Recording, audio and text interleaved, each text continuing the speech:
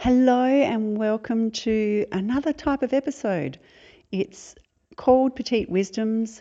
I'm just going to throw in little 10 to 15 minute episodes to help you with some things in your life by sharing stuff that's going on with me, some learnings that I have experienced or some stories that I want to share, but just little snippets so that you can listen to them on the fly. I hope you enjoy it. I hope you get some value and that maybe it just helps you navigate your life. Lots of love. See ya.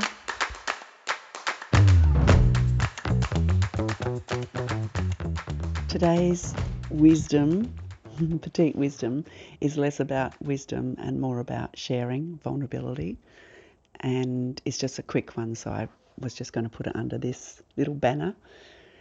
I am sitting in bed. It is 10:30 in the morning. I've been reading an awesome new book. Lexi is lying at my feet, and I am just coming through a bit of a croaky throat thing, which culminated yesterday, the 16th of April, which was the birthday of my birthday twins, Chloe Alexandra Mount Stephen and Declan Dean Crawford Ivory. Now, Chloe lived for 12 years, 9 months and 1 day and passed away in 2002. And then Declan was born in 2005 in April. And I just know this in the depths of my soul and my heart that Chloe sent me Declan. I know this because he has loved me and continues to love me in exactly the same way that she did, with overt demonstrability, with snuggles and I love yous and all the beautiful things. And I'm not saying that my other two sons don't love me to bits, they certainly do, but they just have a different way of showing it. But Chloe and Declan would just tell me multiple times a day how much they love me, snuggle me. I called Chloe my koala bear. And Declan, now that he's 6'3", still gives the best hugs. So the lead up to yesterday was a bit wrought.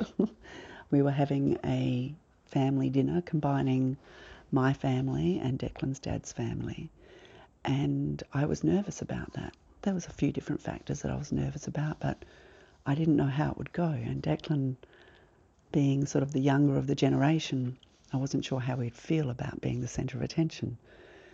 But it went beautifully. I had a bit of a sore throat going in, but it was a beautiful night, beautiful conversations, food, service, and Declan was happy, and that was the main thing.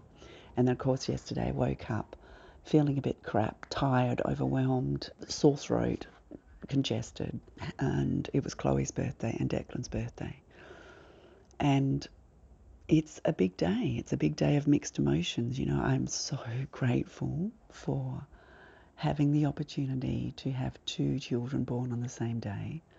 I'm so grateful that Chloe sent me this gift of this big, beautiful boy who loves me like just so fully and wholly and with so much heart. And I also am so blessed and grateful to have had Chloe for 12 birthdays, or 13 if you include the day of her birth, and to have gone through every year with her, all the health challenges, all the personal challenges, the emotional challenges, but through all that, this thread of absolute connectedness and love that we had for each other.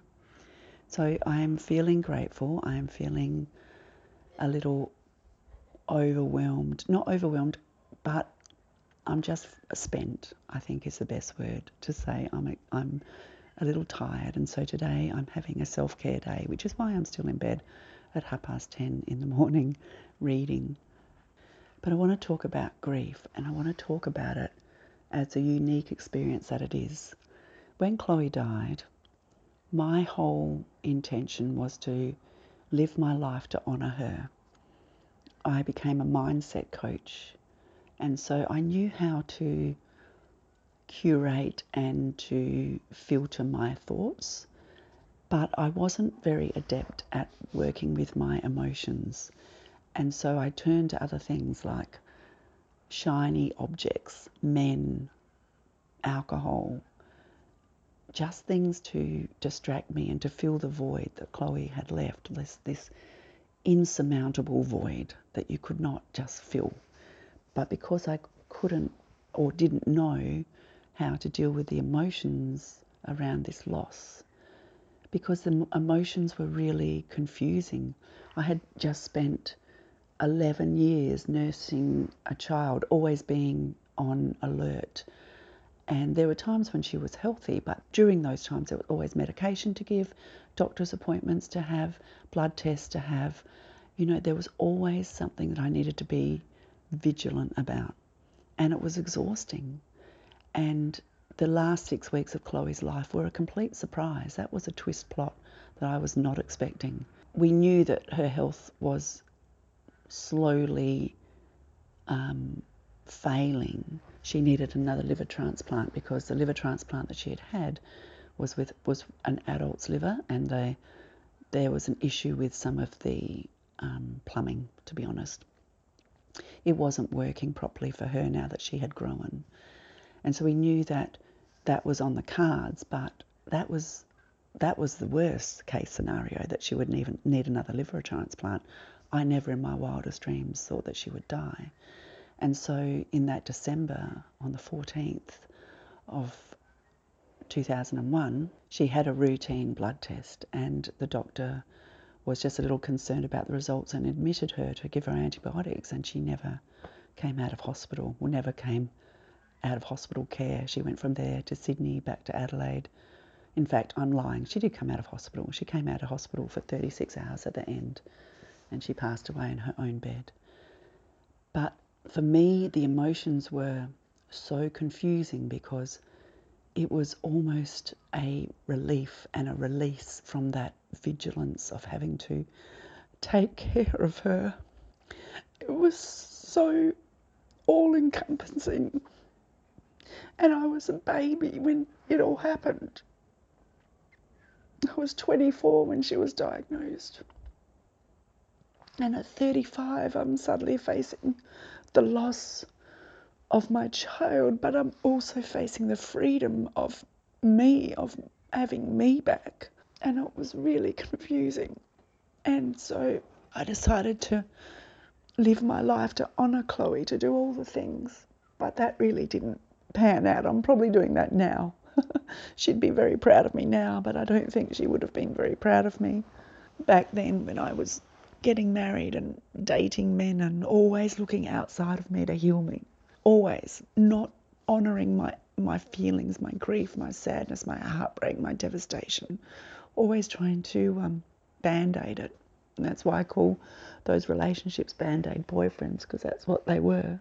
So leading up to her birthday brings up a lot of those emotions. And so there's guilt, there's almost this guilt and shame that I felt free after she'd died. And it's not like I wanted her to die or wished her to die, of course not. I just hadn't even expected it. But I also hadn't expected the feelings of relief and release, especially that first year, because my whole life had been revolved around her care. I'd stopped work in 2000, 2 years earlier, because I just wanted to spend more time with my kids, and she just came with me everywhere. If she didn't feel well, she just came with me. I'd make daytime dates to go to the movies with my best girlfriend, and Chloe would end up coming. And now I'm just so pleased that we did that. The only thing I wish is that we had smartphones, because I could have documented so much more. So I think what happened last week was there was the stress around the dinner with the combined families for Declan's 18th. There's the fact that Declan's turning 18 and is no longer really a child. And then there's all the feelings around Chloe and the missing her, and the missing another birthday, the 22nd birthday that we haven't been able to celebrate in physical sense. And that really sucks. It really fucking sucks. But I also know that if Chloe were alive, I probably wouldn't have Declan, and I wouldn't have the life that I have now. So there's always those sliding door moments that you think about. It doesn't mean that the emotions and the missing aren't present and aren't so deep in my heart. And so today I'm having a self-care day. I'm about to go to the cafe and have my favourite brekkie burger and coffee. And I really need to take Lexi for a walk. And I'm just going to be quiet and still and honour my girl and my boy, my birthday twins, by taking care of myself today. So I know that this probably isn't a wisdom, although the only thing that I would like to pass on to you is that honouring and processing and acknowledging your emotions is so very important, because when you don't, they just stay there in storage and they will come up again and again and again until you do process them. And that's, for me, has been what this last 3 years has been about, is been processing all those emotions that I'd stored over all the years that I had been ignoring them, where I'd been looking outside for healing. So look inside. All the answers are within. All the answers are in your heart and your soul. You just need to get still enough and quiet enough to hear them. Lots of love to you. I'll be back again soon. See ya.